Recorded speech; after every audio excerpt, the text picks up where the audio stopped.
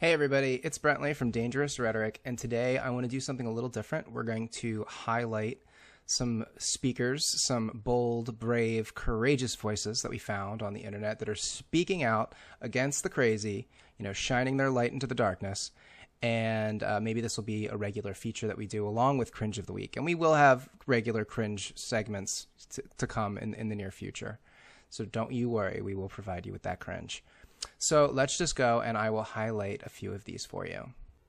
Not like me after this, but I don't give a fuck. I'm going to say what the fuck needs to be said and what people don't want, are really thinking but don't want to say. Fuck COVID. We're fucking over it. If you're a scary ass bitch and you want to fucking wear your mask, bitch. I have a right to breathe in motherfucking peace. If you're one of those motherfuckers that think you're going to catch it, keep your motherfucking dumb ass in the house, okay? That is on you. If you want to get vaccinated, bitch, get vaccinated. That is not on us to get vaccinated. Leave us the fuck alone. AIDS is real. Diabetes is real. Cancer is real. All these shits is real. Car accidents, strokes, heart attacks, all types of shit, accidental death. We're gonna die. Everybody dies. Our government doesn't get the right to dictate how the fuck we live in a pandemic. You don't either, bitch, because this is motherfucking America. I am free. I have a right to breathe how the fuck I want to breathe. So for those who don't understand, fuck you and fuck COVID. So wasn't that amazing? I love her fire. I love her passion. She's on Instagram, saved from myself XX, Alexia Williams. You should totally go follow her, like her videos. She's got a lot of different videos up on her Instagram, and she speaks about a lot of different issues. She speaks about her interracial relationships. She speaks about the pressure that she feels from other black people that she's not quote unquote black enough, which is something I never even heard of before. So give her a follow, check her out. Again, it's Save for Myself on Instagram, Alexia Williams. She's great. Now, this next woman is another lone voice in the darkness speaking out against the madness of keeping children masked while they're in schools. Every month I come here and I hear the same thing: social emotional health. If you truly mean that, you would end the mask requirement tonight. Tonight. This is not March 2020 anymore. We have 3 vaccines. Every adult in the state of Georgia that wants that vaccine is eligible to get it right now, and every one of us knows that young children are not affected by this virus. They're not, and that's a blessing. But as the adults, what have we done with that blessing? We've shoved it to the side and we've said, we don't care. You're still going to wear a mask on your face every day, 5- and 6-year-olds. You still can't play together on the playground like normal children, 7- and 8-year-olds. We don't care. We're still going to force you to carry a burden that was never yours to carry. Shame on us. My 6-year-old looks at me every month before I come here and she says, are you going to tell them tonight? Tell them I don't want to wear this anymore. And I say, baby, it's not time to fight that battle yet. I try to explain that there's so many things. But it's April 15th, 2021, and it's time. Take these masks off of my child. And I know what I'm going to be met with. But Ms. Taylor, the CDC, we did not vote for people at the CDC. We did elect leaders who do create policy. We elected the 5 of you. We chose you to make difficult decisions for our children. We chose you to make decisions that would be in our children's best interest, and forcing 5, 6, 7, 8, and 9-year-old little children to cover their noses and their mouths where they breathe for 7 hours a day, every day for the last 9 months for a virus that you know doesn't affect them. That is not in their best interest, and this has to stop. Defend our children. My 6-year-old can't come up here and say this. It has to stop. Take these off of our children. Yes, girl. Sing it. I love it. Now, I'm not sure what her name was. This came through Joe Quinn. He's a writer and editor over at sot.net. He's on Twitter and Facebook. You can find him just by looking him up, Joe Quinn. He's definitely one of those rare voices out there who's willing to share information that bucks the narrative and that challenges the authorities. Courtney and Taylor joins me live. Courtney, thanks so much for getting up with us. When did you reach your breaking point? I think month after month, I have been waiting for this mask requirement to end, or at the very least ease up. And there's just no end in sight, and nobody's even having the discussion about when this is going to stop. Your kids are extremely young. They are in that crucial developmental stage, I believe, if I'm not mistaken, 2, 4, and 6. How much are kids losing developmentally by not being able to see those social cues? And especially for your 2-year-old, really not recalling a world where people were not wearing masks. Yeah, that's really heartbreaking to me. For my 2-year-old, but yes, my oldest is in kindergarten, and kindergarten is supposed to be fun, and they play together.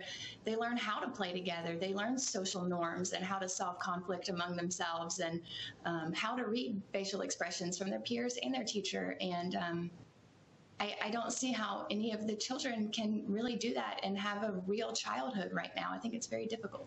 Courtney, what's been the reaction to your remarks?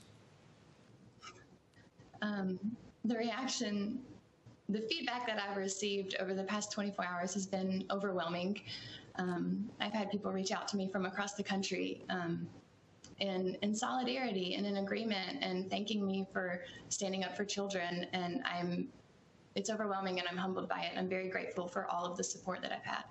Do you think all this publicity will lead to any changes both in Georgia and nationwide? I don't know, but that is my prayer. I do pray that this brings about change, and at the very least, it brings about a conversation among parents that it's not okay to put our children through something that we disagree with like this. I think it's imperative that that adults and parents in our nation get involved, that we know who our school board members are, what their names are, what their email addresses are, when your monthly board meetings are. And I encourage parents across this country to please get involved and go to these meetings and let your voice be heard. We are our children's voice, and I encourage everybody to get involved in your children's education. We should mention that members from the Gwinnett County School Board have not yet returned Fox News' request for comment. Courtney, thanks so much for being here, and please come back and visit us. Let us know any updates. We appreciate your time. Thank you. I appreciate it. Thank you. So there you have it, folks. That's Courtney Ann Taylor from Georgia, letting you have a piece of her mind about these children's, as young as 2, 4, and 6 being required to wear masks in schools. Crazy. All right, now last up for this week, I want to share a post from Jason Christo. He's on Instagram. You can find him there. He's Jason Christo. He's got a little matrix picture. His subheading is "Your Dream Body Starts Here." And he has a nice little rant. I'm not going to share the whole thing, but I just want you to hear his voice and hear him talking about specifically feminism and why the feminists are not standing up and why they should be standing up against medical tyranny. When I think about feminists, some of the key qualities that feminists fight for are things like choice, things like freedom, things like sexual autonomy, things like equality, things that go against oppression.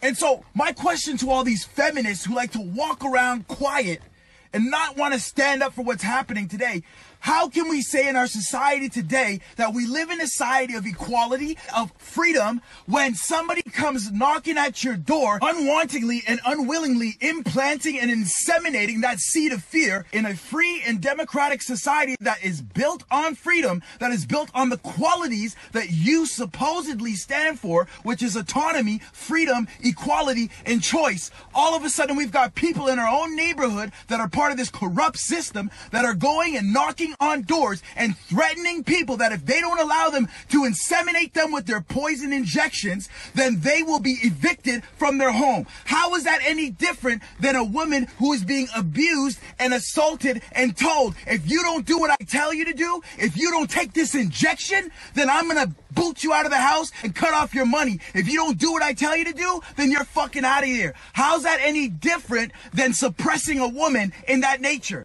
And how are people then considered equal when somebody knocks on low-income housing doors with a shot threatening you with eviction if you don't succeed and bend over and take their fucking injections? What does that have to do with equality? What does that have to do with freedom? The things that you guys have been fighting for, things like autonomy, it's all part of one. But I guess when it doesn't fall in line with the linear-minded mentality that you have related to women's rights and the feminist movement, all of a sudden it goes right out the fucking window. Shame on you. So Jason goes on to make 2 other really important points.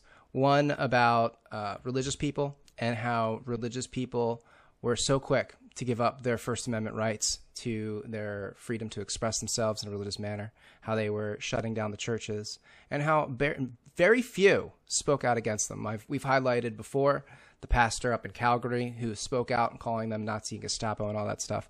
But that should be happening in every church. You know, parishioners should be mad as hell. They should be, you know, standing up against these Nazis, these Gestapo, who are shutting down their First Amendment rights and refusing to allow them to practice their religion as they see fit. And then he also mentions that what we're doing right now is we're sacrificing the young for the benefit of the elderly, which is exactly the opposite of what a society should be doing. You know, the young are our future. They're the future of the society. They're the future, leadership. And what we're doing is harming the young for the benefit of people who have already lived their lives, who are close to death anyway. And this doesn't make it makes no sense, and it's completely backwards. So I encourage you guys to check him out. Follow him on Instagram. Again, he's Jason Christo. You can see his page here. He's got 10,000 followers. Plant-based king. Big on how to build muscle, burn fat, and get healthy on a plant-based diet, which isn't really my thing, but you know what? I don't care. I love what he had to say there. I love his fire. I love his energy, and I'm a big fan. So definitely check him out. And we'll be back again soon with some more cringe and some more courage. Stay tuned. Don't forget to like, subscribe, and share this video. I'm not sure if this will end up on YouTube. I'll probably have to put it on Rumble, but whatever. Anyway, love y'all. Take care. Bye-bye.